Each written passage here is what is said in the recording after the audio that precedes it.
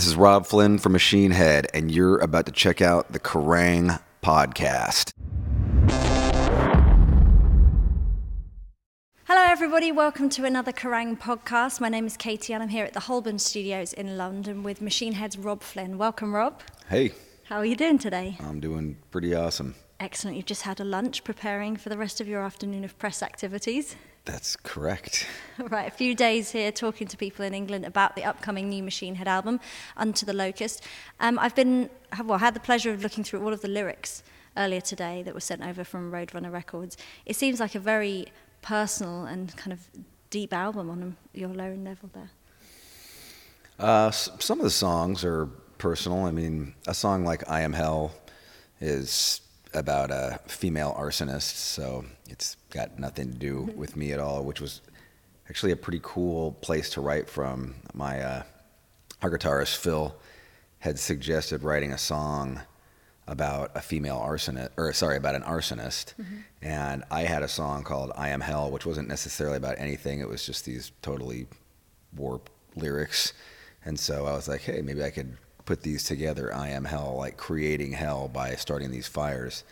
And I had taken a crack at writing it as a male arsonist, and demoed it, and it was cool, but I couldn't really connect with it. I couldn't really, I don't feel like that. And so I started researching arsonists and pyromaniacs, and I stumbled across this thing where in the medical psychological field, women arsonists are considered the monsters of that field, because whereas a man does these things out of anger or revenge or domination, when a woman does these acts, the only thing that explains this kind of incomprehensible behavior is love. And it just freaked me out. And so I rewrote the whole song on this, this mindset of a woman and, doing it for love. And it was an interesting place, obviously, as a man to write from there. And it ended up being just this black song. It's a very dark, dark song and very intense. Is that quite a sort of regular process for you when you go about writing, to sort of go into research into quite sort of deep territories rather than just drawing from your own experiences? Yeah, sometimes. I mean, sometimes it's once you start getting into something, especially when you're trying to get a little more descriptive, and it's cool to do a little bit of research. A song like Darkness Within is obviously just a very personal song. It's, me and my life as a musician and how much music means to me. And, but then you write a song like, Phil wrote a song on the record, and he wrote most of the lyrics for, which was Pearls for Swine. And it's about addiction, and it's about not necessarily any one addiction, but it could be, we wrote it purposefully vague enough so that it could apply to anything, but it's just about addiction in general. And when you're doing that, you kind of go like, you're trying to get these descriptive words and these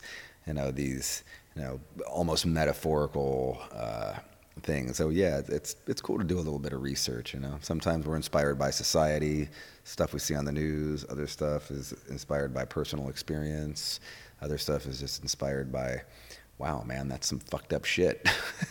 Plenty to draw from, I'm sure, at the moment. Can I swear? Yes, of course. I wanted to ask you, if I may, about The Darkness Within. It's a kind of, I've seen Phil online describe it as almost sort of ballad-like in Machine Head terms. And it's a very personal song. Looking at the lyrics, you said it's all about music and your experience in the music industry and how important music is to you. And you kind of compare it almost as a faith. And you mentioned calling out... You say a faith? Yeah, a faith, almost. Would that be right? It's sort of music has become your religion? I don't want to try and shove my, thing on anybody. I know many people who are religious, and they're awesome people, and I like them. And I know people who are satanic, and they're awesome, and I like them.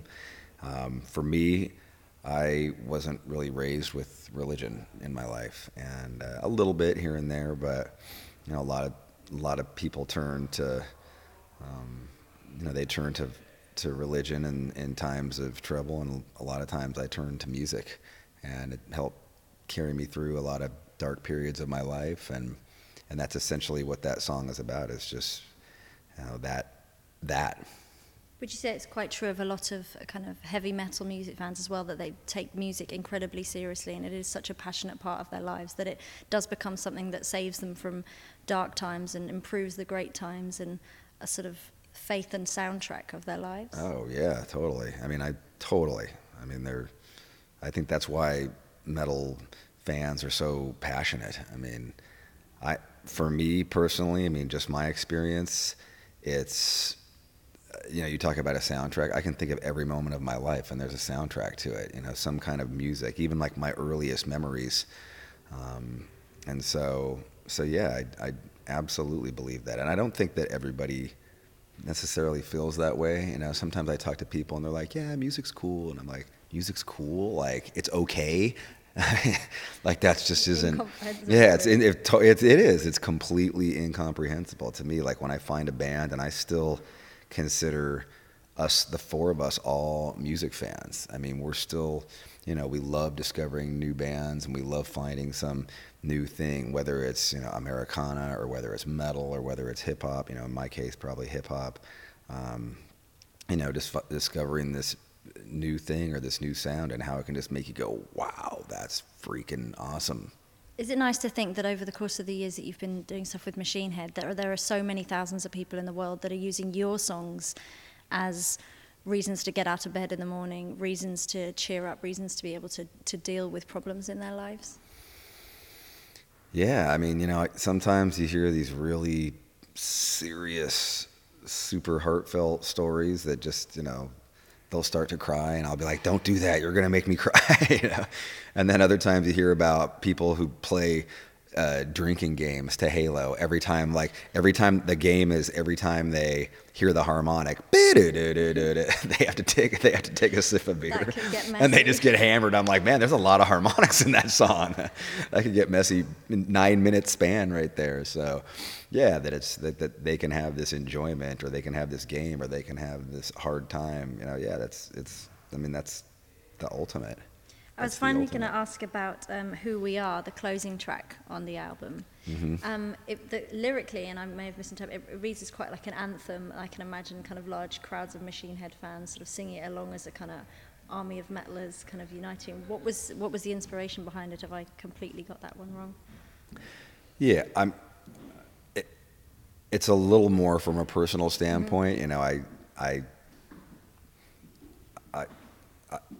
I think it could become that, but when I try and write, I'm trying not to write for an army of metalers. You know what I mean? Like if it's going to be real, it needs to come from some place that I at least identify with. And I think that it's about that came from a place where I was just feeling.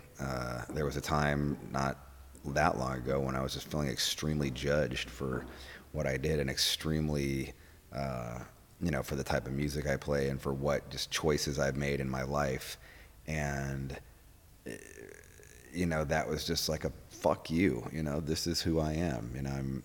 I sit there, and sometimes I talk to my son who goes to school, and like people make fun of him, and, not necessarily because of his dad, but, people do judge. And, you sit there, and I'll sit there and be like, you know what, dude, like if those people don't like you, just be yourself.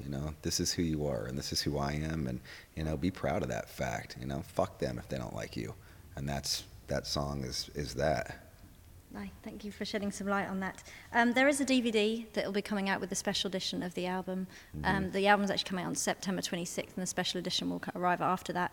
The DVD is a making of Unto the Locust. Do you think that's something that will kind of open some eyes, sort of shed some extra light on the content and the sort of inspiration behind the record? Yeah, probably. I hope so. It's a 20-minute making of the record. And any surprises on there that people will be interested to see? I don't know. I don't know if it'll be a surprise, but I think seeing some of the, we hired a string quartet named Quartet Rouge that played on the Green Day song 21 Guns, and we were at Green Day studio, and I had always wanted to bring in a string quartet, and they recommended them because they had a great experience with them. And, just I think seeing us work together, and me producing them, and, they ended up on 3 of the tracks, and it was a really cool element. We didn't really want to go too crazy with it. They're only on small little bits of it. Didn't want to make it like a black metal thing where it was all the way through a song. Just little parts to make them tasteful. And yeah, there's a couple of cool things on there. Will it be a Kerrang shocker? I don't know. No, not asking for that one. Thank you very much, Rob. Lovely to chat to you. Yeah. And hope to see you again soon, next time you're touring. All right. Thank you.